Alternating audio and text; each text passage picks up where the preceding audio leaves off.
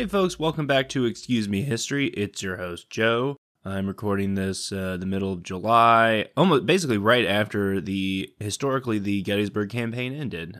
And this is, I think, going to be the next to last episode of what I'm calling like the main series. Again, I'm going to try to do some bonus episodes where I cover some stuff after the campaign and some little extra things before I take a little hiatus and contemplate what my next project will be.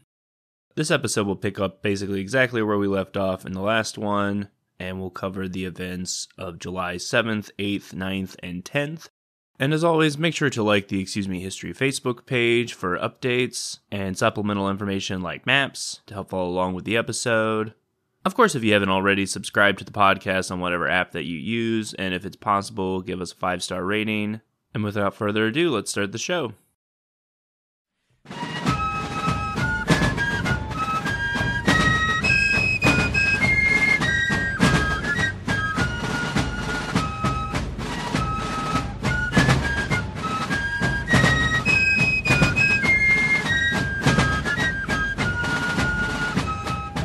By the morning of July 7th, almost the entire Confederate Army had reached Hagerstown, Maryland. Their retreat had been executed well, all things considered. Had they better protected the pontoon bridge at Falling Waters, they might have been able to cross the river that day, but there was no bridge, and weather conditions had yet to improve. Soldiers and livestock were once again drenched by an overnight downpour. Like every other town that the Confederates passed through during the campaign, Hagerstown and the surrounding area was plundered for food and supplies. Private W.B. Jenkins of the 22nd Georgia Infantry Wright's Brigade recorded, quote, "Two soldiers in the regiment went off somewhere and killed a large sheep, stole it, the lowest down stealing of all, but we did not stand on formalities, for a hungered soldier would steal anything that he could eat, for we were nearly all the time hungry, and we were not going to let a sheep bite them anywhere. They brought it in and we barbecued it, putting salt, vinegar, and red pepper on it. We would get one side cooked and turn it over to cook the other side, and what was cooked on the top side we would eat to where it was raw, while the other side was cooking, eating it without any bread at all, for we had none of that for 5 days.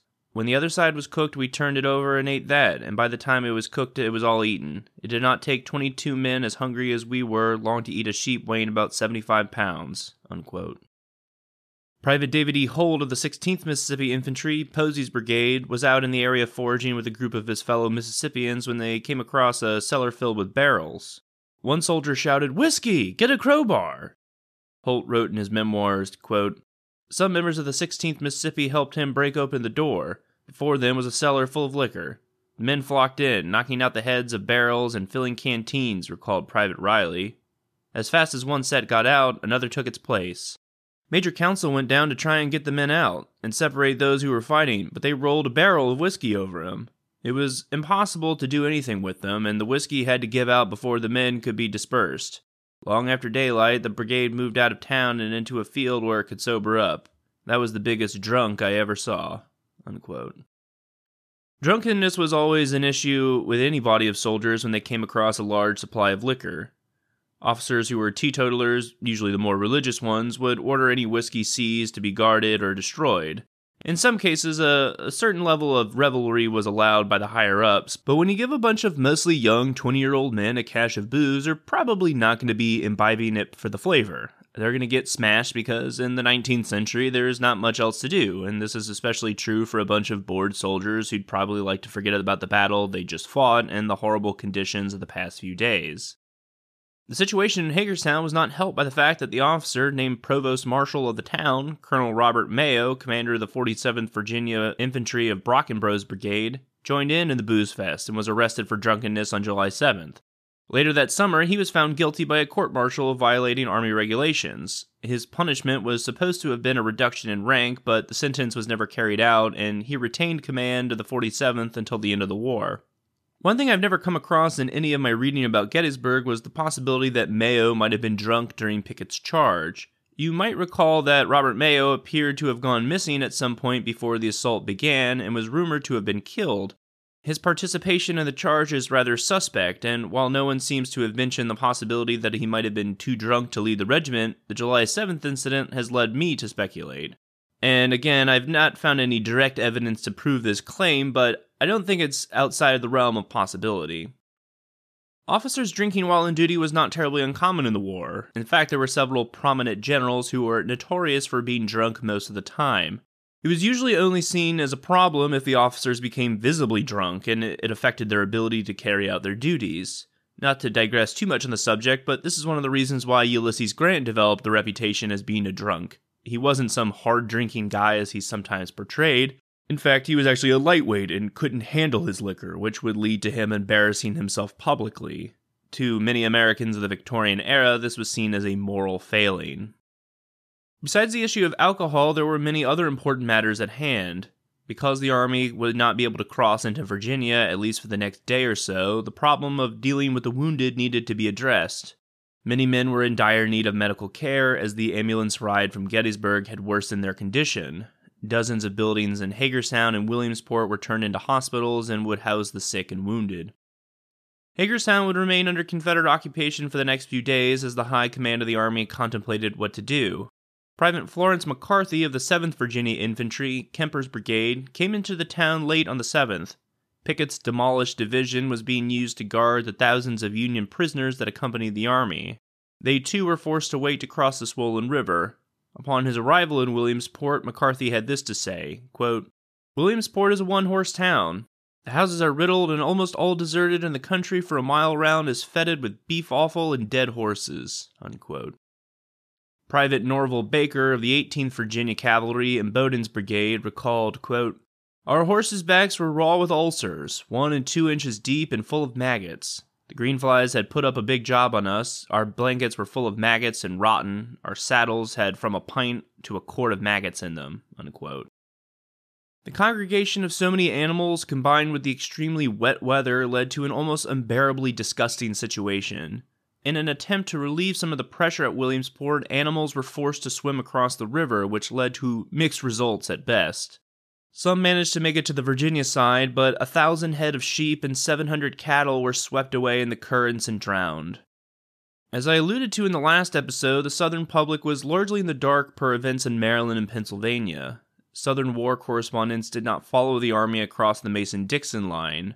R.E. Lee had a zero-tolerance policy when it came to newspaper reporters and did not allow them to hang around his headquarters. The few reporters that made it as far north as the Potomac were still unsure of the army's status. They mostly depended on hearsay from the few soldiers that had crossed back over the river, as well as what was reported in major northern newspapers of which they could get a hold. A correspondent with the Richmond Enquirer wrote about this time, quote, "We hear as little from the Confederate Army as if it were in the middle of Africa." Unquote. While at Hagerstown, Lee took the time to write to his wife on July 7th, quote, "I have heard with great grief, my dear Mary, that Rooney has been captured by the enemy. I had not expected that he would have been taken from his bed and carried off. But we must bear this additional affliction with fortitude and resignation, and not repine at the will of God. It will eventuate in some good that we know not of now. I am particularly grieved on your account and Charlotte's. Tell the latter it will all come to good in the end. I fear I will not be able to write her, but say for me all I feel, and would say if opportunity offered. Tell dear cousin Anne I am grateful for her sympathy, but I must bear this as I have to bear other things. I have sent a check for $1,000 to Mr. C for you. Thank Agnes for her affectionate letter, and say I will write when I can. Kiss my precious life for me. We are all well and bear our labors and hardships manfully. Our noble men are cheerful and confident. May God in his mercy bless our efforts to save our country. I constantly remember you in my thoughts and in my prayers. May God bless you all is my constant prayer. With true affection, R.E. Lee." Unquote. Lee wasn't quite as forthcoming as Meade was in his letters, and he comes across a good deal more religious than his Union counterpart. The other thing he mentions in the letter that I want to comment on was the news of his son's capture. All the way back in episode 4, which focused on the Battle of Brandy Station, I talked about the wounding of Lee's son, who commanded a brigade in Stuart's cavalry division. General William Henry Fitzhugh Lee, better known as Rooney, was captured by Yankee cavalry during his recuperation just a few days after the battle. He spent the rest of 1863 and early winter of 1864 in captivity, first at Fort Monroe in Hampton, Virginia, and later in New York. The elder Lee mentioned his son's wife, Charlotte, in the letter. She died in December of 1863 before her husband was exchanged for a Union general. While the Confederate Army was massed between Hagerstown and Williamsport, the Army of the Potomac was finally on the move. By now, it was too late to beat the rebels to the river, but the high water levels of the Potomac still presented General George Meade with an opportunity. If they acted quickly enough, the Union Army could trap Lee's force on the north bank of the river. At this time, multiple Federal forces were moving in the direction of Williamsport. Potentially the most helpful to Meade was the command of Brigadier General Benjamin Franklin Kelly. Kelly came up many episodes ago, but only in passing. He was a 53-year-old New Hampshire native who had settled in Wheeling, Virginia, modern-day West Virginia, in 1836, where he worked for the Baltimore and Ohio Railroad. He began the Civil War as colonel of the 1st Virginia Union Infantry, later known as the 1st West Virginia Infantry. In 1863, he commanded a division of roughly 4,500 men that was dubbed the Railroad Division, originally part of the Middle Department, but on June 28th, Kelly was promoted to command the new Department of West Virginia. During the Gettysburg Campaign, his force was dispersed in the area between Grafton and Clarksburg, West Virginia. Following the battle, Kelly was ordered to gather up his available troops and move east to block the ford sites on the Potomac. 2 days earlier, on July 5th, he received a telegram from General Halleck at 9:30 p.m. that read, quote, "Send forward your forces in hand and order the others to follow as rapidly as possible," unquote. And then 30 minutes later, he received a second message that urged him to, quote, "do everything in your power to capture or destroy Lee's trains, which will endeavor to cross at Williamsport or Falling Waters. His army is in full retreat," unquote. Then after another half hour, he received another dispatch, this time from Secretary of War Edwin Stanton, that admonished him for his slow pace. Quote, "I have seen your dispatch to the Adjutant General and regret to hear you talk about some days to concentrate when minutes are precious. The instructions and information given by the General-in-Chief this evening will show what an opportunity you have, by rapid and vigorous motion, to inflict a heavy blow upon the enemy. It will be a matter of deep regret if by tardy movement you let the chance escape. There should be no rest, night or day. Why are you still at Clarksburg?" unquote. Kelly did manage to get his forces on the move shortly after. By the night of the 6th, they'd reached Cumberland, Maryland, the original starting point of the old National Road, and Kelly promised to reach Hancock, Maryland by the following evening. The 7 Union Army Corps got on the march at daybreak on the 7th. General Oliver Otis Howard's 11th and General George Sykes' 5th Corps headed down the Emmitsburg Road toward that eponymous town, and then marched through Kriegerstown, Utica, then through High Knob Pass and Catoctin Mountain, and finally Middletown. General John Sedgwick, leading his own 6th Corps, as well as John Newton's 1st and David Birney's 3rd Corps, marched to Middletown, passing through Emmitsburg, Mechanicstown, Lewistown, and Hamburg.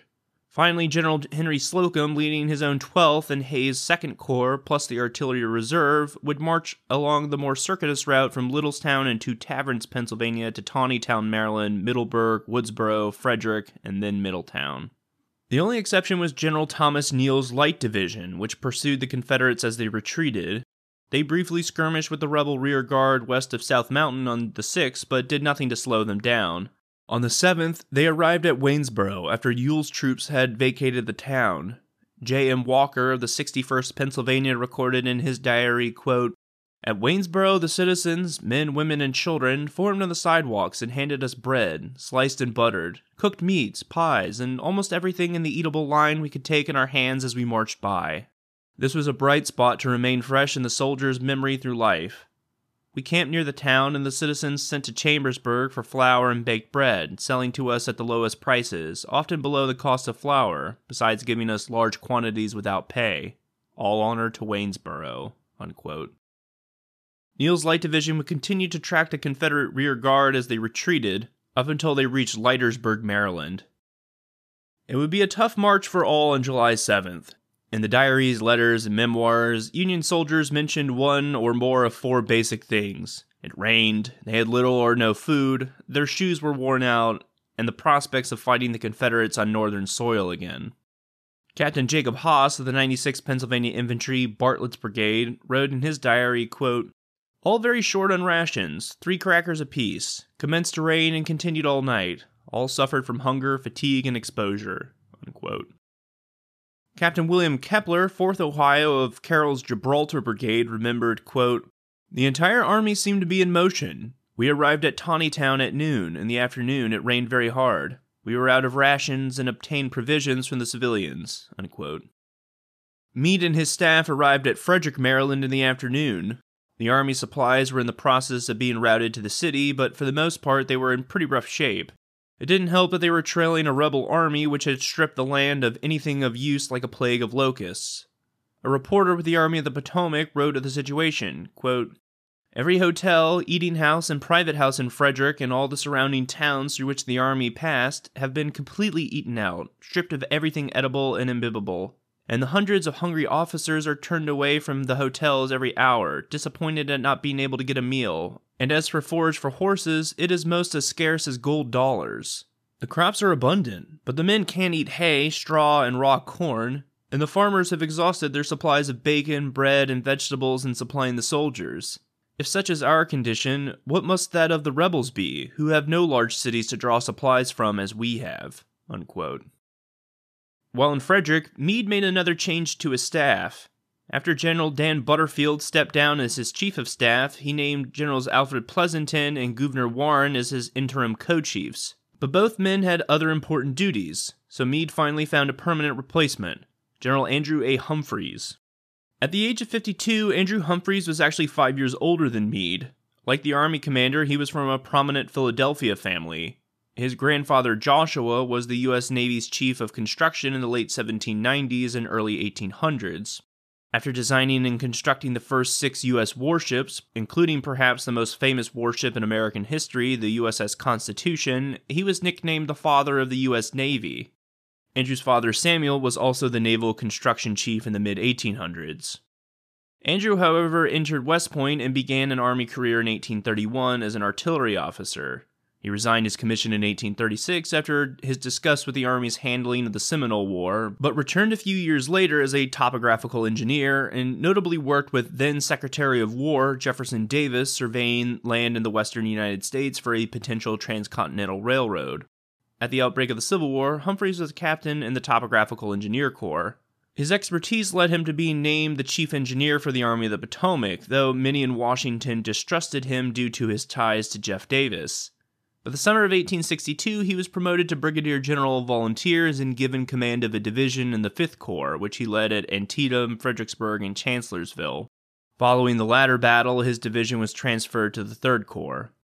Upon Meade's ascension to Army command, he asked Humphreys to consider becoming his chief of staff, but he declined as he was reluctant to give up his combat command. Humphreys was noted as a brave leader in battle, but was not well liked by his soldiers. He had the reputation of being a martinet, and even at 52 was older than most generals in the Army. If you'll recall, he made a couple of appearances in previous episodes when his division was attacked by the Confederates near the Peach Orchard on July 2nd. His 3 brigades were nearly destroyed in the defense, which made the decision to accept Meade's second offer to become his chief of staff easier to accept.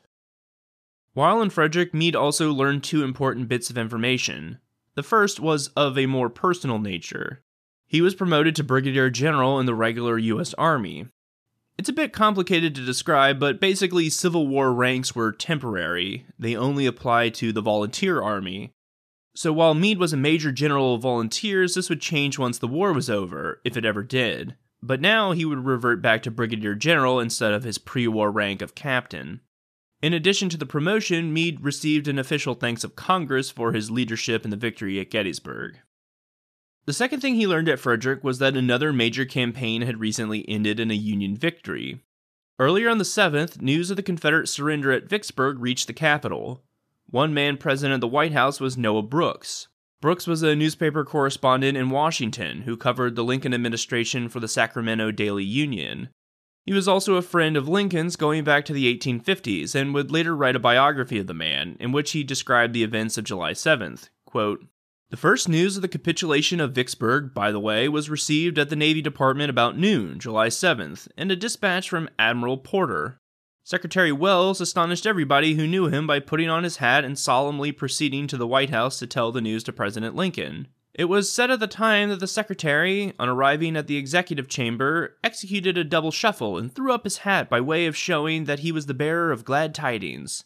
This was a mere invention, but Lincoln did say that he never before nor afterward saw Mr. Wells so thoroughly excited as he was then. Soon, however, Washington was straining its attention toward Maryland, where it was popularly supposed the Army of the Potomac, under the command of General Meade, had at last corralled Lee and all his forces, supplies, and guns at an elbow of the Potomac between Williamsport and Falling Waters. After the Battle of Gettysburg, railroad communication was again resumed between the Ely House on the Baltimore and Washington line and the town of Frederick, Maryland. This last named place then became the Union base of supplies, and immense quantities of stores were forwarded at once. We were in almost hourly expectation of a great battle which should be fought on Maryland soil and result in the annihilation of the Army of Virginia and the hastening of the collapse of the rebellion." Unquote. A dispatch from President Lincoln to General Halleck was forwarded to Meade. It read, quote, "We have certain information that Vicksburg surrendered to General Grant on the 4th of July. Now if General Meade can complete his work, so gloriously prosecuted thus far, by the literal or substantial destruction of Lee's army, the rebellion will be over."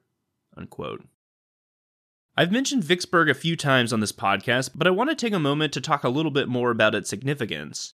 Control of the Mississippi River had long been a priority of both United and Confederate States governments. In April 1862, New Orleans, the mouth of the Mississippi, was surrendered to Union forces, and by the winter of that year, the Confederates only controlled a small stretch of the river from Vicksburg, Mississippi to Port Hudson, Louisiana. From December 1862 until July 1863, various Union armies worked to capture these remaining rebel strongholds. General Ulysses Grant had failed in his initial attempts at forcing Vicksburg's surrender, but after a brilliant spring offensive, his forces crossed the Mississippi and defeated Confederate forces in a series of battles, compelling them to retreat into Vicksburg. Grant's army besieged the so-called Gibraltar of the South, and after 1 month, 2 weeks, and 2 days, Confederate General John C. Pemberton surrendered unconditionally to Grant. Nearly 30,000 rebel soldiers were captured in the process. 5 days later, Port Hudson surrendered to General Nathaniel P. Banks. The Confederacy was split in half. Combined with the news at Gettysburg, this was a huge blow to the Confederate cause. As Lincoln alluded to in his telegram to Halleck, bagging Lee's army before it could slip into Virginia was now of utmost importance. This put a tremendous amount of pressure on Meade, whose army was still many miles from the Army of Northern Virginia. Luckily for him, the Army of the Potomac made tremendous progress on the 7th, in spite of the continuing poor weather conditions. The rain at this point, while certainly annoying to the soldiers, was still keeping the rebels trapped in Maryland. Like the leadership in Washington, the common soldier was elated by the Confederate capitulation at Vicksburg. While the Union First Corps was crossing over Catoctin Mountain en route to Middletown, General John C. Robinson delivered the news of Grant's victory to the soldiers of his division. Quote, "Soldiers, the news of your glorious victory at Gettysburg has been telegraphed to the West. I propose 3 cheers to Grant and his army, feeling assured that while we shout their victories from this mountaintop, they are shouting our victory along the Mississippi Valley." Unquote. The foot soldiers responded enthusiastically with 3 Union hurrahs. Sergeant Lucien Voorhees of the 15th New Jersey, Torbert's Brigade, wrote in a letter at home about their descent from Catoctin Mountain, quote, "Down, down we came, hobbling over rocks and wading through mud and water, into a fertile valley in which Middletown is located, whence we proceeded. Rations being out, the men complained considerably, but we soon received 3 days' rations of hardtack and salt pork, which we devoured with avidity. During the afternoon we cleaned our pieces, received a mail, and heard of the fall of Vicksburg, which cheered us considerably." Unquote. Confidence in Meade's ability to defeat Lee again varied. Corporal John C. Williams of the 14th Vermont recorded, quote, "The army is again in motion this morning. The 1st Army Corps left the field about 8 o'clock this morning, and it commenced to rain soon after. We marched some 2 miles before we had fairly passed off the late field of conflict. We marched on, leaving the ever-to-be-remembered battleground in our rear, and arrived at Emmitsburg about 3 o'clock in the afternoon, and halted for the night. I fear that the efforts to bag Lee will prove a failure, for he is already a day and a half the start of us, and unless we have a sufficient force at Williamsport, the rebel army will effect an escape." Unquote. But some remained optimistic. Private Robert H. Davis wrote of Meade, quote, "We was satisfied with his generalship. It inspired us with renewed courage, believing our country had at last found more than a match for General Lee." Unquote. Seconding Private Davis's confidence, Sergeant Ellis C. Strauss of the 57th Pennsylvania Infantry recorded in his diary, quote, "We are after the enemy. Our corps, the 3rd, has not yet started, but we are expecting to go every minute. The boys are confident that we will whip Lee's army so that he will not be fit to do anything more for some time to come. We have good news all the while from our pursuing forces." Unquote. But for the average infantryman, it was difficult to understand the big picture.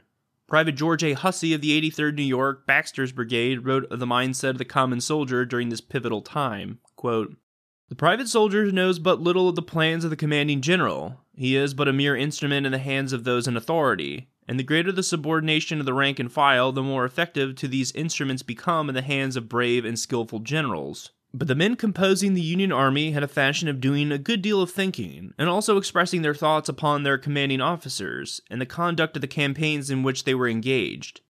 Never before in the history of the world did an army contain so many thinking bayonets, and as the Union troops plodded along this stern chase after the defeated Confederates, many were the conjectures as to when and where Meade would bring the enemy to bay, and by a bold stroke crush him before he could recross into Virginia." Unquote. Despite the poor weather, Union soldiers marched almost all day in order to close the gap between them and the Confederates. Lieutenant Colonel Rufus Dawes, commander of the 6th Wisconsin of the Iron Brigade, recalled, quote, "Our men have toiled and suffered as never before. Almost half our men have marched barefooted for a week. I have not slept in a dry blanket or had on dry clothing since crossing the Potomac before the battle. If we can end this war right here, I will cheerfully abide the terrible risk of another battle, and certainly personal discomforts are small comparatively." Unquote. The Union First Corps traveled over Catoctin Mountain en route to Middletown, after which Private Wilbur Fisk of the 2nd Vermont Infantry boldly exaggerated, quote, "Napoleon crossing the Alps will no longer be mentioned as the climax of heroic achievements. Sedgwick marching over the Catoctin Mountains has entirely eclipsed that." Unquote. I'm always amused when Civil War soldiers not only compare their feats to those of the past, but claim that what they did was even more impressive. Colonel Charles Wainwright, the 1st Corps Artillery Brigade commander, led his batteries during the march on the 7th. Even with near constant rain and muddy roads, the brigade covered an impressive 32 miles. But not all of the artillery had such an easy go of it. He noted in his diary a conversation he witnessed between Generals John Sedgwick and John Newton. Quote, "General Sedgwick was talking to Newton on top of the hill, his infantry just beginning to arrive, when Tompkins rode up and reported that it was impossible to get the artillery up that night. His batteries, he said, were close behind mine, and I had got off the road, and he was stuck in the mud for the night. Newton crowed, and Uncle John was mad." Unquote. As the Army of the Potomac moved down the eastern side of South Mountain, a force of militia led by General Baldy Smith was on the opposite side, heading to reinforce the main army.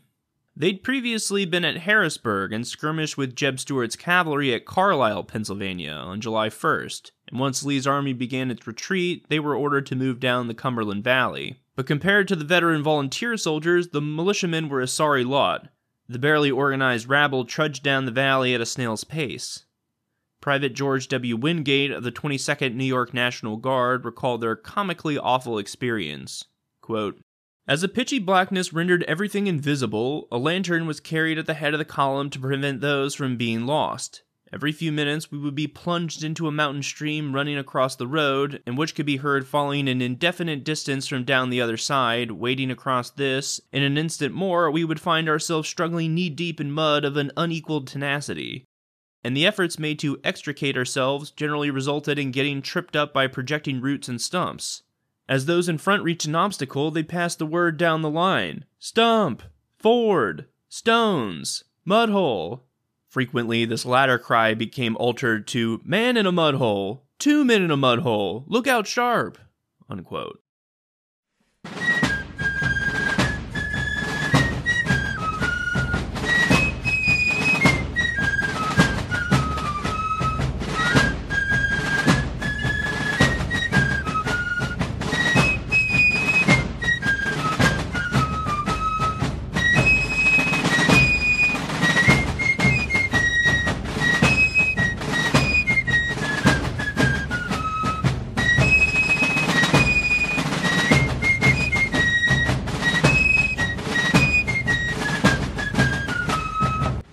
Meanwhile, the cavalry of both armies were still concentrated in the area between Williamsport and Hagerstown and Boonesboro. Confederate horse soldiers clashed with the vedettes of Thomas Devon's brigade near St. James College and the 6th U.S. Cavalry of Merritt's brigade in the area of Funkstown. Buford's cavalry counterattacked the Confederates, but they were forced to retreat across Antietam Creek when the 11th Virginia Cavalry arrived. Compared to July 6th, it was a fairly quiet day for the cavalry, but things would heat up again tomorrow. This was a crucial period for both armies. Lee hoped to reach the river untouched so that they could cross if the river permitted them to do so, or have enough time to throw up defensive works in the event that they were attacked.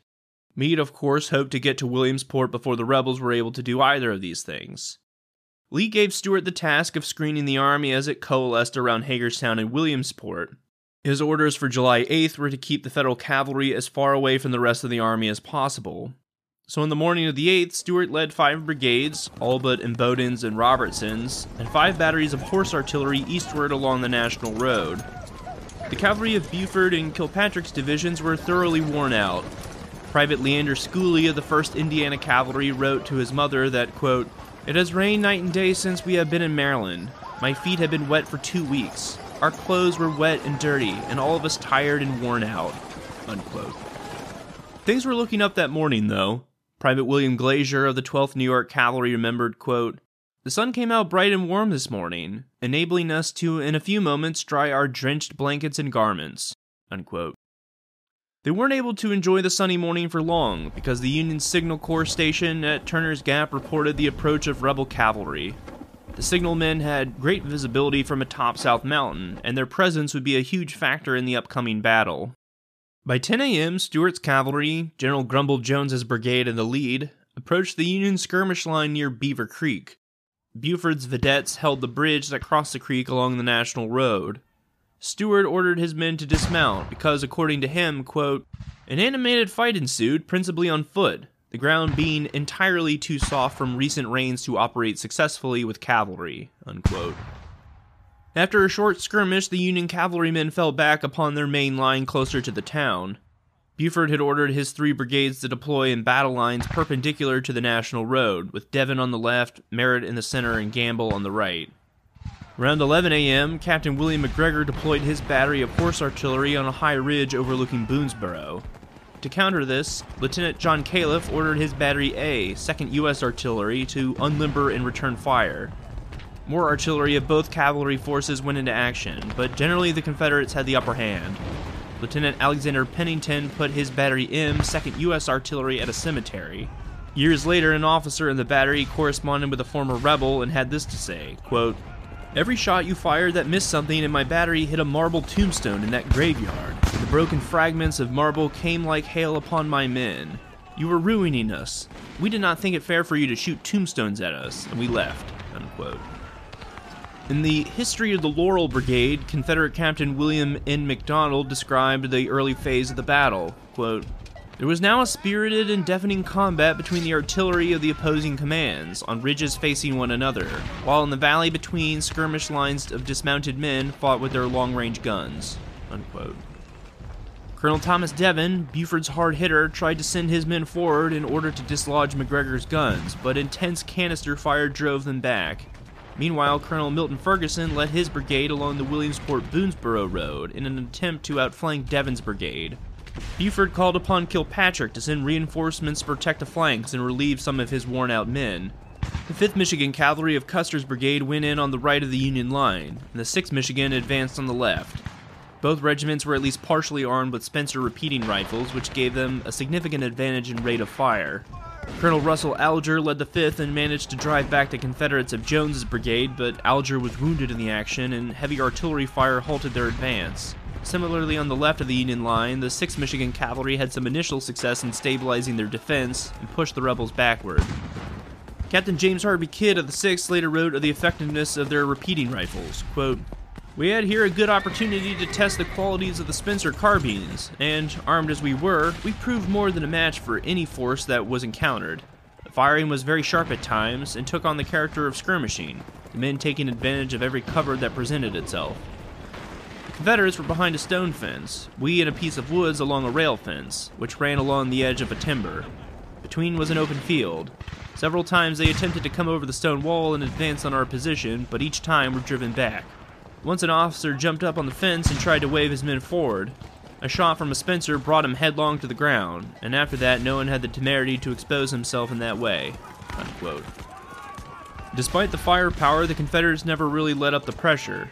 Occasionally driven back, they kept coming on. Kilpatrick had thrown Custer and Richmond's brigades into the fight, and all of Buford's division was actively engaged. Couriers were sent back to General Pleasanton, informing him that they feared Stuart's division might drive them out of Boonesboro, and they'd be compelled to fall back to Turner's Gap in the mountain. Luckily for the Federal cavalry, help was on the way. Meade was aware of the situation at Boonesboro, and that morning he had ordered the closest infantry support to move through the gap to reinforce Buford and Kilpatrick. General Oliver Howard's 11th Corps had bivouacked the previous night at Middletown. They were at the head of the infantry and began marching through Turner's Gap over the course of the morning and afternoon of the 8th. The Lee Division, led by General Carl Schurz, arrived at Boonesboro just in time to see the end of the battle. Around 7 p.m., after nearly 9 hours of fighting, the Confederates were running low on ammunition, and the prospects of fighting infantry were not promising, so Stuart finally decided to break off the fight. He would later write, quote, "About this time I was informed that the enemy was heavily reinforced, and that our ammunition, by this protracted engagement, was nearly exhausted, and despairing of getting possession of the town, which was completely commanded by artillery in the mountain gap, and believing that in compelling the enemy to act upon the defensive, all that day retreating before us, the desired object had been finally attained, I began to retire toward Funkstown, except Jenkins' brigade, which was ordered to its former position on the Williamsport road." Unquote. Casualties were fairly light. Each force probably lost about 80 men or so in the Battle of Boonesboro. It ended up being something of a reverse of the results of the Battle of Hagerstown, where the Confederates had mostly been successful in driving the Federals back, but the late arrival of Union infantry sealed the deal. But in the case of Boonesboro, both sides could fairly claim some sort of victory, as they'd both accomplished their objectives. For Buford and Kilpatrick, they successfully held the town and kept the rebel cavalry from capturing the mountain passes. But as I mentioned earlier, Stuart's intention wasn't to capture the town. His goal was to keep the Yankee cavalry as far away from Williamsport as possible, which they succeeded in doing. Their preemptive strike against the Federals at Boonesboro kept them at arm's length, which would have a tremendous effect on the coming days. Stuart's men might have succeeded in capturing the town had it not been for the effectiveness of the Union Signal Corps. General Kilpatrick would write in his campaign report, quote, "The Battle of Boonesboro was fought and won by the aid of signals. Every movement of the enemy was seen by the signal officers occupying an elevated position, and quickly transmitted." Unquote. The main body of the Army of the Potomac was once again on the march on July 8th. 5 of the 7 Army Corps were in close proximity to the mountain passes and began crossing over that day. Behind Howard's 11th Corps were the 5th and 6th Corps. The 1st and 3rd were moving further south toward Crampton's Gap. The last 2, the 2nd and 12th Corps, with the artillery reserve in tow, had just arrived at Frederick on the morning of the 8th and still had some ground to make up. When the 2nd Corps reached Monocacy Junction, south of Frederick, some of the men took the time to clean themselves. A soldier in the Philadelphia Brigade remembered, quote, "Many of the men availed themselves of the opportunity of a good bath in the Monocacy, and a wash and a clean-up, after that muddy march of about 20 miles was necessary as well as refreshing." Unquote. If all went according to plan, the Army should be over South Mountain by the 9th or early on the 10th at the latest. Back in Hagerstown and Williamsport, the Army of Northern Virginia continued to gather as the Confederate leaders contemplated what they should do next. Even with this brief respite from the rain on the morning of the 8th, heavy rains of the night before prevented water levels of the Potomac from dropping at all. Robert E. Lee communicated with the civilian leaders in Richmond, though his dispatches would not reach the Confederate capital for several days. From his headquarters in Hagerstown, he wrote to President Jefferson Davis on the 8th, quote, "My letter of yesterday should have informed you of the position of this army. Though reduced in numbers by the hardships and battles through which it has passed since leaving the Rappahannock, its condition is good, and its confidence unimpaired. When crossing the Potomac into Maryland, I had calculated upon the river remaining fordable during the summer, so as to enable me to recross at my pleasure. But a series of storms commencing the day after our entrance into Maryland has placed the river beyond fording stage, and the present storms will keep it so for at least a week. I shall therefore have to accept battle if the enemy offers it, whether I wish to or not, and as the result is in the hands of the sovereign ruler of the universe, and known to him only, I deem it prudent to make every arrangement in our power to meet any emergency that may arrive." Unquote. He would go on to once again suggest in vain that Davis allowed General Pierre Gustave to taunt Beauregard to create an ad hoc force to threaten Washington from the south, that pressure from Beauregard would occupy any reinforcements being sent to trap Lee's force. Even if Davis had any intention of doing so, which he didn't, there wasn't enough time anyway. Later that day, Stuart would send reports to Lee's headquarters about the status of the Army of the Potomac, which would give him an idea of how much time they had to construct a defense. Colonel Edward Porter Alexander, according to his memoirs, believed that they did not have much time before the Yankees would be upon them. Quote, "But meanwhile, a great opportunity would be presented to the enemy. Here we would be penned up, with a river at our backs, with ammunition greatly reduced, and fresh supplies cut off, and defeat would now be ruin. A chance was offered to Meade, as great as McClellan had missed the year before at Sharpsburg. We expected him to be on us in 48 hours, and vigorous efforts were made to be ready for him." Unquote. From July 7th through the 9th, the ground around Williamsport was reconnoitered to find the best possible place to set up a defensive position.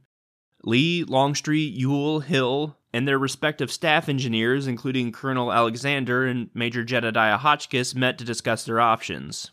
Porter Alexander continued, quote, "Early the next morning, Tuesday, July 7th, I was sent for to join General Lee's engineer officers in a reconnaissance of the country and the selection of a line of battle upon which the Army could make the best possible fight. We spent 3 full and busy days on this work, the enemy not following us nearly as closely as we expected. There was no very well-defined and naturally strong line, and we had to pick and choose, and string together in some places by makeshifts and some little work. And on the last day, at one point where we differed, General Lee came out to see the ground and decided in my favor, of which I was very proud." Unquote. As Alexander stated, the engineers presented Lee with their findings of which he approved, and they quickly went to work building fortifications for the infantry and artillery. All day on the 9th and 10th of July, Confederate soldiers and enslaved black laborers built the defensive fortifications under the supervision of Lee's engineers. The longer it took for the Army of the Potomac to close in on their position, the more time they would have to strengthen the breastworks. During this time, Union POWs, guarded by Pickett's divisions, were ferried across the Potomac on flatboats in order to be escorted up the Shenandoah Valley to the closest railroad terminus at Stanton. Lieutenant Randolph Shotwell of the 8th Virginia, Garnett's brigade, described his feelings upon returning to his native state, quote, "Once more on old Virginia's shore, and right glad to arrive. This afternoon all the prisoners and their guards were ferried over the Potomac, about 25 men per boatload. The river is very full, muddy, and swift, making the passage a not entirely safe or pleasant undertaking. I came over in the first boat, and coming to the crest of a grassy slope where I am now riding, stretched myself on the sward to rest and watch the ferrying over of the prisoners. It is novel, and not unpicturesque scene. The broad rolling river with a creaking craft moving to and fro across it. The dense mass of blue-clad prisoners, the innumerable wagons, ambulances, artillery, and animals crowding the broad meadows of the suburbs of Williamsport. Distant about a mile from where I am now lying, the tall church spire pointing to the peaceful skies, and beyond them, high in the horizon, the bursting shells of Lee's artillery near Hagerstown. Yet there is a somberness about the drizzly atmosphere, and leaden sky that befits the contrast of the scene below. This dribbling return in a crazy craft, with the enemy howling at our heels, with the flaunting, cheering, joyous enthusiasm of our passage of this same stream scarce 16 days ago. True, we are not whipped, and need not return same as we wish, but for all that may be said and truly said to that effect, the contrast is a sad one." Unquote. While Stuart's cavalry screened the approaches to Williamsport from the east, Lee worried about Union forces coming from the Virginia side to trap them. To watch out for any potential threat, he ordered General Imboden to send the 18th Virginia Cavalry, led by his brother Colonel George Imboden, to pick up the approaches to Williamsport from the south side of the Potomac. Lee, who maintained his dry sense of humor, facetiously said to Imboden, quote, "You know this country well enough to tell me whether it ever quits raining about here? If so, I should like to see a clear day soon." Unquote.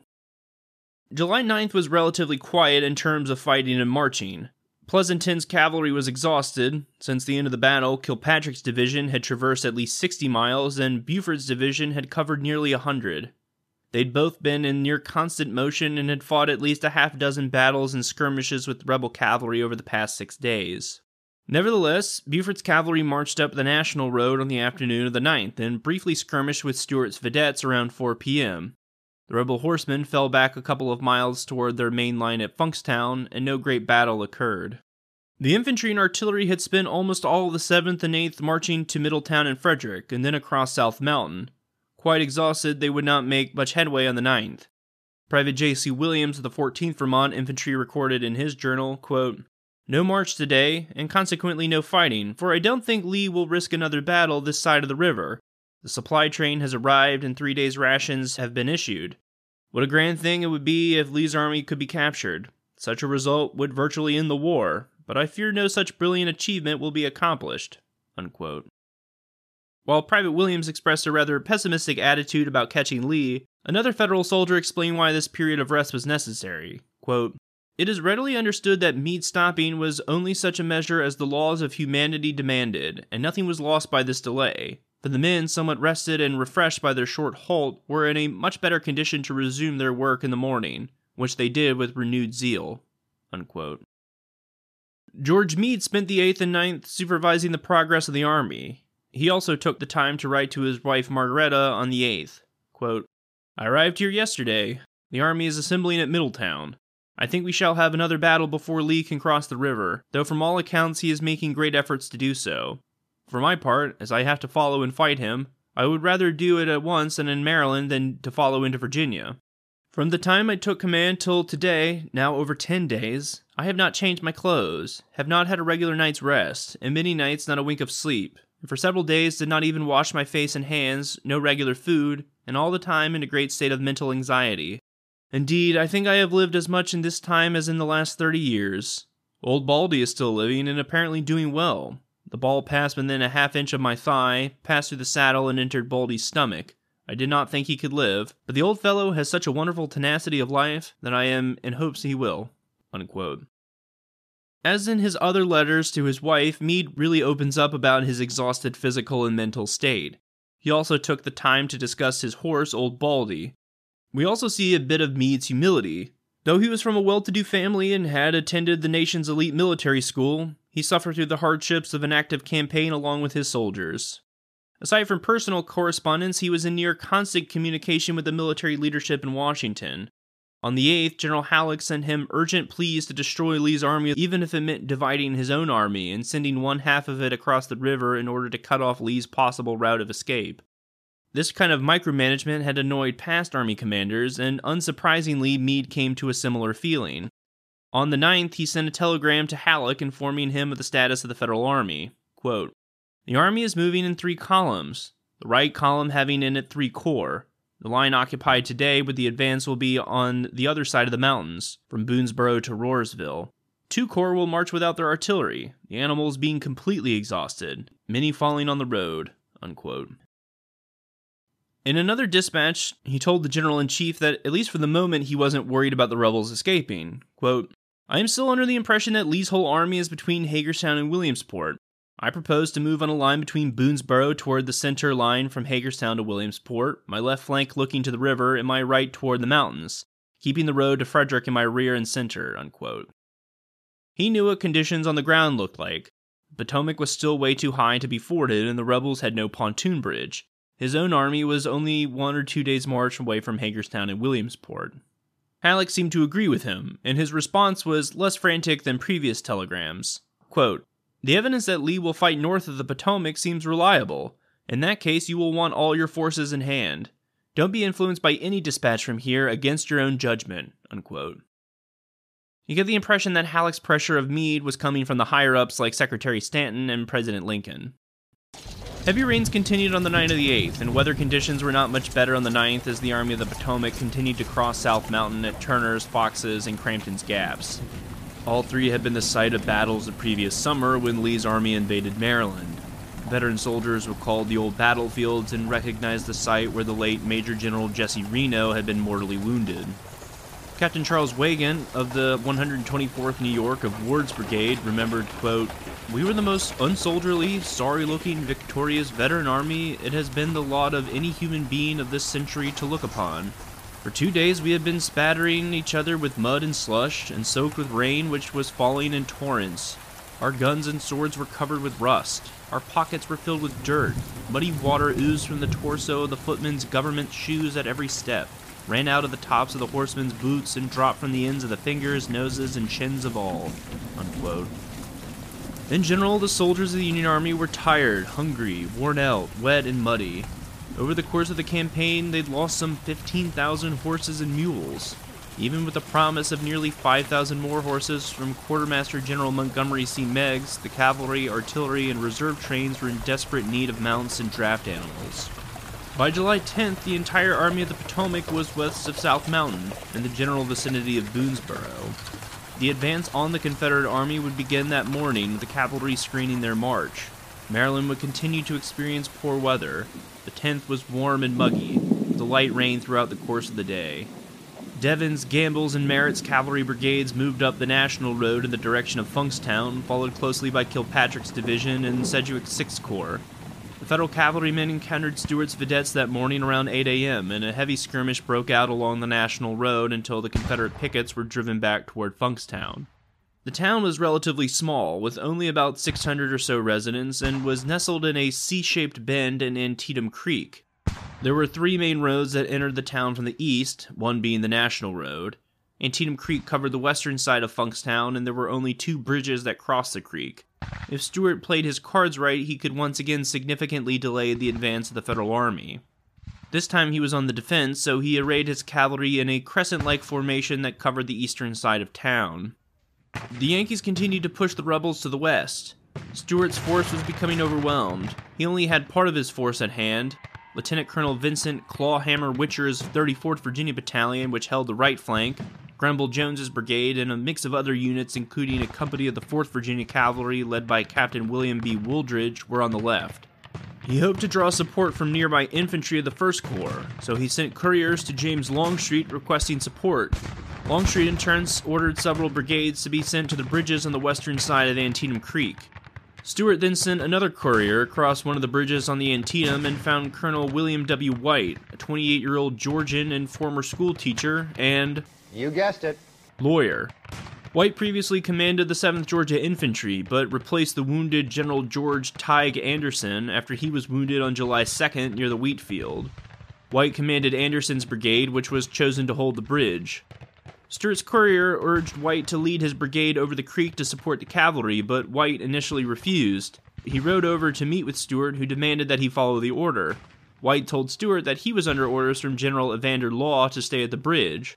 He later wrote, quote, "Stuart then remarked that I was subject to his orders, and as to this man Law, he knew nothing of him. General Stuart being so much my superior in rank, I felt bound to obey his orders, and I immediately returned and brought the brigade forward." Unquote. Here we see an example of the confusing chain of command of Civil War armies. Should an interim brigade commander like White follow the orders of his interim division commander, General Law, or an officer of higher rank of the cavalry? In the moment, White made the right decision. Reinforcements were desperately needed to hold off the superior Union force attacking them. The brigade made their way across the bridge and through the town. Stuart ordered Colonel White to report to General Fitzhugh Lee, who initially ordered him to halt the brigade in the road until the Confederate artillery had opened fire, likely the batteries of Captain Robert Chew and Captain Basil C. Manley. After a few minutes of intense counter-battery fire, Lee ordered White to advance against Buford's dismounted skirmishers. White wanted to order his regiments to deploy into a battle line, but Lee told him there was no time. He protested, but again Lee ordered him forward into columns of 4. Whereas White was in the right when he followed Stuart's orders to join the fight, he probably should have disregarded Lee's directive. The Army commander's nephew had no experience leading infantry and did not anticipate what was about to happen. White's 3 Georgia regiments advanced in their marching columns toward Buford's skirmishers, who were posted in a thick wood on high ground. Yankee sharpshooters occupied houses and farm buildings, and Lieutenant John Califf's artillery battery was deployed amongst the cavalry. Had the Confederates maneuvered into line of battle before getting so close to the enemy, they wouldn't have suffered as badly as they did, but instead dozens of men were killed or wounded as Califf's gunners pounded them with artillery shells and the sharpshooters picked them off. They even had to contend with friendly fire when a shell from one of Manley's guns prematurely exploded over the Georgians and injured or killed at least a half a dozen men. Finally, White got his men into line, and despite the intense fire, they were able to push the Yankee troopers back. By the afternoon, many units were beginning to run out of ammunition. First, the limbers of Chew's battery ran dry, then Shoemaker's battery. General Stuart rode up to Captain John Shoemaker to inquire why he was no longer firing and why his men were lying on the ground. Shoemaker told him that they had no more ordnance with which to fire, and his men were taking cover from the Union shells bursting around them. Stuart responded, quote, "Then let them stand up for moral effect," unquote, after which the artillerymen of Shoemaker's artillery company called him Moral Effect Stuart. Buford feared that the rebel infantry would overwhelm his 3 brigades, so he sent back couriers asking for reinforcements. Kilpatrick's division moved forward on Buford's left. Still, more help was needed. The artillery and musket fire was intense. Buford himself was nearly struck when a bullet tore through his uniform but missed his body. His troopers were running low on ammunition, so he rode back to find the closest infantry commander. He ran into General Albion P. Howe, who commanded a division in the 6th Corps. Buford urged Howe to send in infantry reinforcements, but Howe initially balked as he was only under orders to hold his position and not bring on a general engagement. Howe sent a courier back to General Sedgwick asking for permission to send a brigade to help Buford, but the courier returned with the same orders not to bring on a general engagement. Buford and Howe worked out a scheme so that the latter general could send in infantry support without disobeying orders. Pleasanton wanted Buford to move his division further to the north in order to cut off the Confederate route of escape to Hagerstown. If Buford moved his whole division to the right, then his position he occupied currently would be vacant, and Howe felt that it would justify sending in his infantry to hold the center of the Union line, so that's what they did. He ordered Colonel Lewis Grant to lead the 1st Vermont Brigade to the wooded high ground that Buford's men vacated. Grant, a 25-year-old Vermonter and lawyer, did so. White's Georgians, which had spent the past hour or so fighting dismounted cavalry, now ran into Grant's Vermonters. Aided by artillery, they held their own against the rebel infantry. Fitz-Lee then ordered the Georgia Brigade to fall back, much to Colonel White's chagrin. Meanwhile, Stuart had commandeered a 2nd Infantry Brigade. This time it was Sims' Brigade, of McLaw's division. General Paul J. Sims, you might recall, had been mortally wounded on July 2nd, so the brigade was led by Colonel Good Bryan. Bryan was a 51-year-old Georgian and commanded the 16th Georgia Infantry Regiment leading up to the battle. He was fairly old to be a regimental commander. In fact, if you looked at his background, it seemed slightly unusual that he wasn't at least a brigade commander. He was a West Point graduate of the class of 1834 and was a Mexican War veteran, but an Army career did not appeal to him, and he left the service for civilian life less than a year after his graduation from the U.S. Military Academy. Aside from his brief return as a volunteer officer in Mexico, Good Bryan spent the pre-war years as a slave-owning planter and, you guessed it, lawyer. Colonel Bryan led his brigade of Georgia infantry into the fight against the Vermont Brigade. He attempted to outflank the Vermonters on their left, but failed to do so and fell back in the face of fierce musket fire.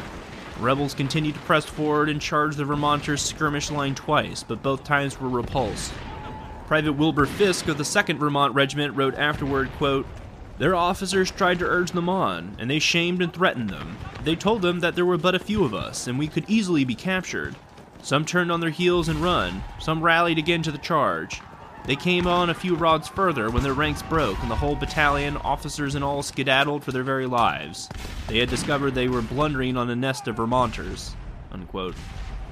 Grant's men took advantage of their superior terrain. Not only were they posted on high ground, but it was also heavily wooded. Confederates had to march across open ground to reach them. Instead of maintaining a tight battle line, the Green Mountain Boys spread out in a long skirmish line, which allowed them to occupy more ground. With the cover of trees, rocks, fences, and farm buildings, they were able to hold off a larger Confederate infantry force for several hours. During one assault, Major Henry McDaniel, who commanded the 11th Georgia of White's brigade, was wounded in the abdomen by a minie-ball. He was badly gut-shot with his intestines exposed. 2 of McDaniel's cousins and another wounded soldier named William T. Lassiter would carry him off to safety. Miraculously, he survived the wound, though he was captured several days later when the field hospital he was left at was abandoned by the Confederates. McDaniel spent the rest of the war in captivity at Johnson's Island in Ohio. Years after the war, he succeeded the former Confederate Vice President Alexander Stephens as governor of Georgia. He served out Stephens' term and was re-elected a year later. McDaniel himself was succeeded by a fellow officer in the Army of Northern Virginia, General John B. Gordon. The rebel infantrymen fell back toward the town, as the Vermonters and various cavalrymen continued to fire away at them with muskets and carbines. The fighting around Funkstown had lasted almost the entire day. After the infantry had failed to drive away the Federals, and with darkness growing, Stuart ordered the 2 infantry brigades and his cavalry to retreat to the western side of Antietam Creek. Lieutenant George G. Benedict later concluded, quote, "Had the 6th Corps been pushed in on Lee's flank after this transaction and properly supported, some serious trouble might have been made for the Army of Northern Virginia. But the orders to the general were not to bring on a general engagement, and General Lee was not molested. The exploit of the Vermonters, however, was a tall feather in the cap of the brigade, and they were not allowed to remain wholly unconscious that they had done a good thing." Unquote. However, Jeb Stuart sang a much different tune in his campaign report weeks later, quote, "The enemy's advance was handsomely repulsed, in which Lieutenant Colonel Witcher's cavalry on foot behind a stone fence immediately on the left of the turnpike performed a very gallant part, standing their ground with unflinching tenacity. On the left, a portion of Fitz-Lee's brigade under Captain Wooldridge, 4th Virginia Cavalry, who handled his skirmishers with great skill and effect, compelled the enemy's infantry to seek cover in a body of woods at some distance from our lines. In this day's operation, the infantry before mentioned participated very creditably indeed in the center, and I regret exceedingly that I have not the means of knowing the regiments and commanders, so as to mention them with that particularity to which by their gallantry they are entitled. But their conduct has no doubt been duly chronicled by their commanders and laid before the commanding general, a part of which was under his own eye. Owing to the great ease with which the position at Funkstown could be flanked on the right, and by a secret movement at night the troops were cut off, it was deemed prudent to withdraw at night to the west side of the Antietam, which was accordingly done." Unquote. Of course, all battlefield commanders try to paint the best picture of what they and their men did, so take Stuart's comments with a grain of salt. From a tactical standpoint, the Federals certainly got the best of the rebels' mixed force of infantry and cavalry. Casualties were nearly equal, with about 200 men wounded, killed, or missing on both sides. Colonel William White's brigade probably had it the worst, with 25 men dead and another 101 wounded. This was another one where both sides could in some way claim a victory. Buford, Kilpatrick, and Grant successfully drove the Confederates back, and after nearly 12 hours of fighting, captured Funkstown. The road to Lee's army was now open. But conversely, Stuart had delayed the Federals for the entire day. His handling of the battle was not necessarily his finest work, but he bought more time for Lee, which was what he was called upon to do. It allowed the engineers and laborers more time to strengthen their defensive works. The infantry and artillery were able to safely move into their positions unmolested.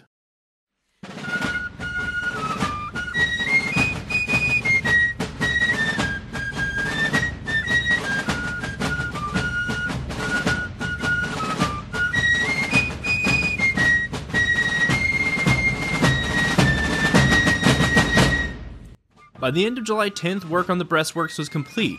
When all was said and done, the line would stretch for approximately 9 miles. The engineers had selected a series of broken hills and ridges just west of Williamsport that generally ran north to south and was known to locals as Salisbury Ridge. The left flank was just a few hundred yards west of Hagerstown, and the right flank was anchored on the Potomac River near the small village of Downsville, which later led to the position being called the Downsville Line. Ewell's Corps maintained the left wing, hills in the center, and long streets on the right. The Downsville line consisted of 2 parallel trenches.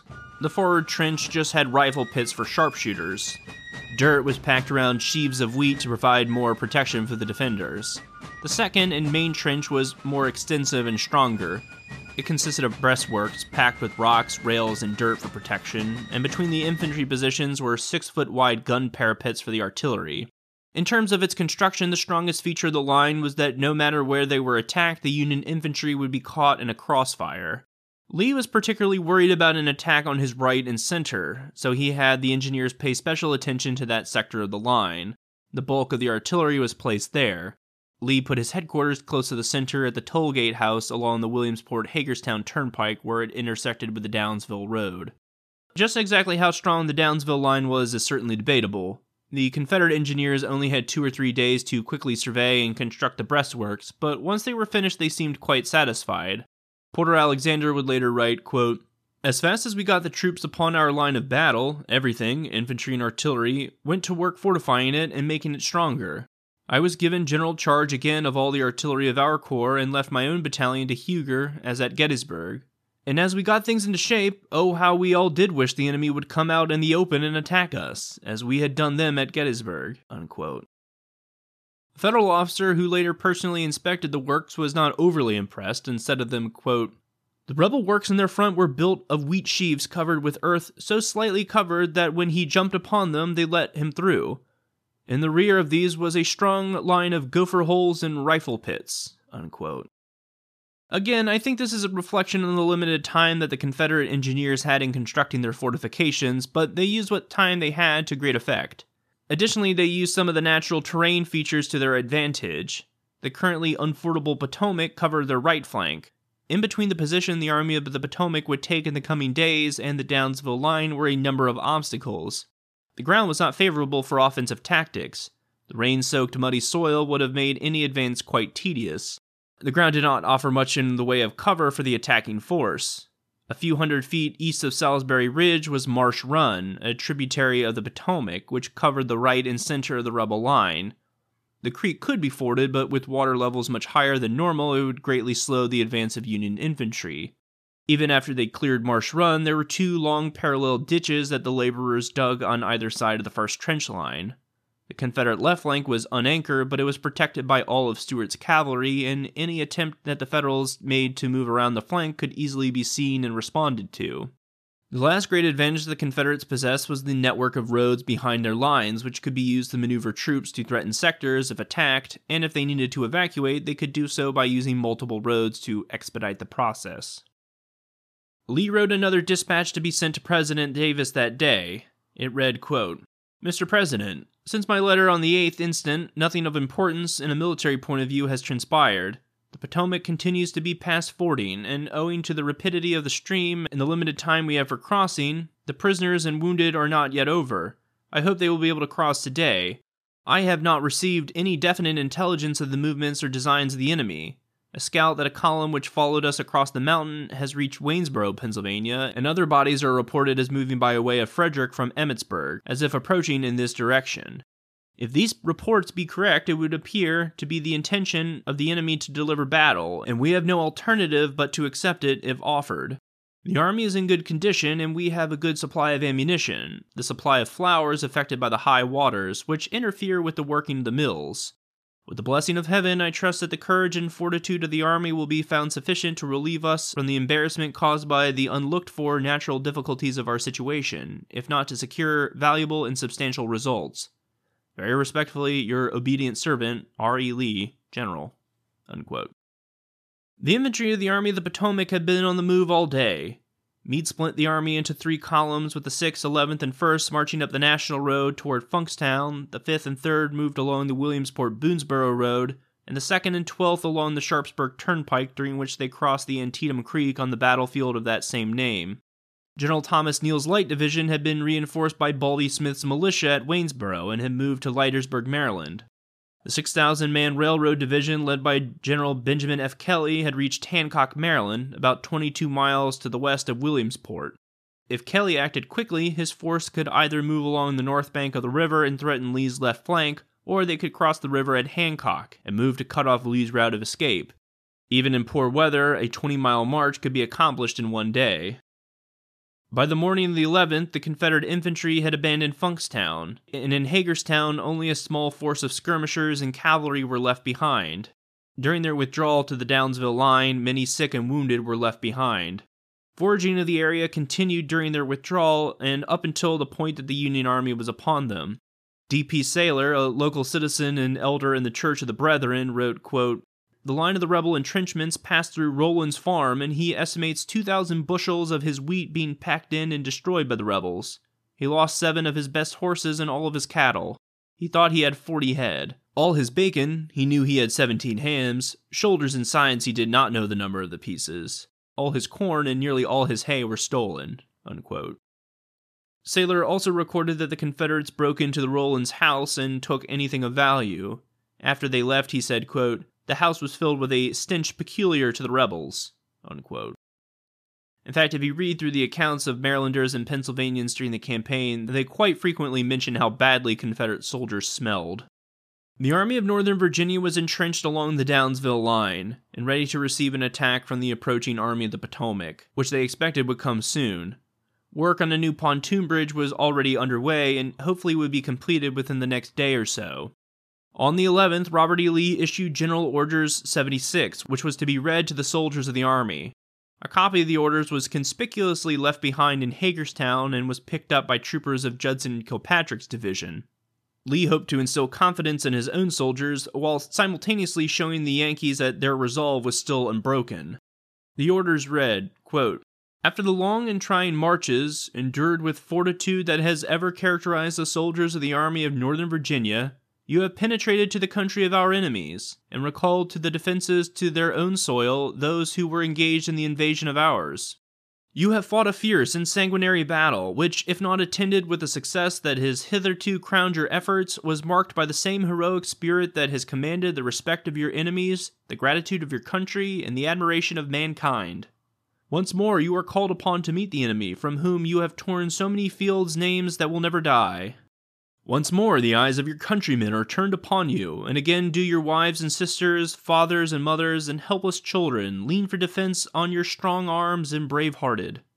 Let each heart grow strong in the remembrance of our glorious past, and in the thought of the inestimable beings for which we contend, and invoking the assistance of that heavenly power which has so signally blessed our former efforts, let us go forth in confidence to secure the peace and safety of our country. Soldiers, your old enemy is before you. Win from him honor worthy of your right cause, worthy of your comrades dead on so many illustrious fields. R.E. Lee, General." Unquote. And that's where I'm going to leave off for today, folks. In the next episode, I'll cover the final days of the Gettysburg campaign as Lee and Meade's armies face off for a final showdown along the banks of the Potomac. Thanks for listening, folks. My name is Joe Barton, and this has been, excuse me, History. Oh, we're a band of brothers, native of the soil, waiting for the property we gained by honest toil. When first a right was written and the cry grew near and far, we raised on high the bonny blue flag that bears a single star. Hurrah, hurrah, for Southern rights, hurrah! Hurrah for the bonny blue flag that bears a single star. Hurrah, hurrah, for Southern rights, hurrah! We rally around the bonny blue flag that bears a single star. Hurrah, hurrah, hurrah, for Southern rights, hurrah! We rally around the bonny blue flag that bears a single star.